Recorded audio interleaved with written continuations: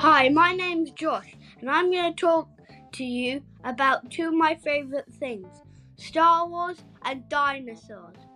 And I'm going to start off with Star Wars because it has lots of chaos, action, and so many of my favourite characters called clones. And I love the second movie because of them. And it's got action, chaos, and other stuff. I don't know if I said that. And now I'm going to talk about dinosaurs. We all know dinosaurs were extinct a long time ago, but well, they're kind of still alive.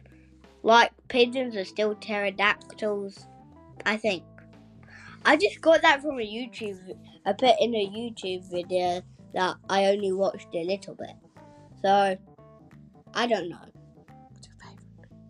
And my favourite dinosaur is, out of the plant eating and meat eating, is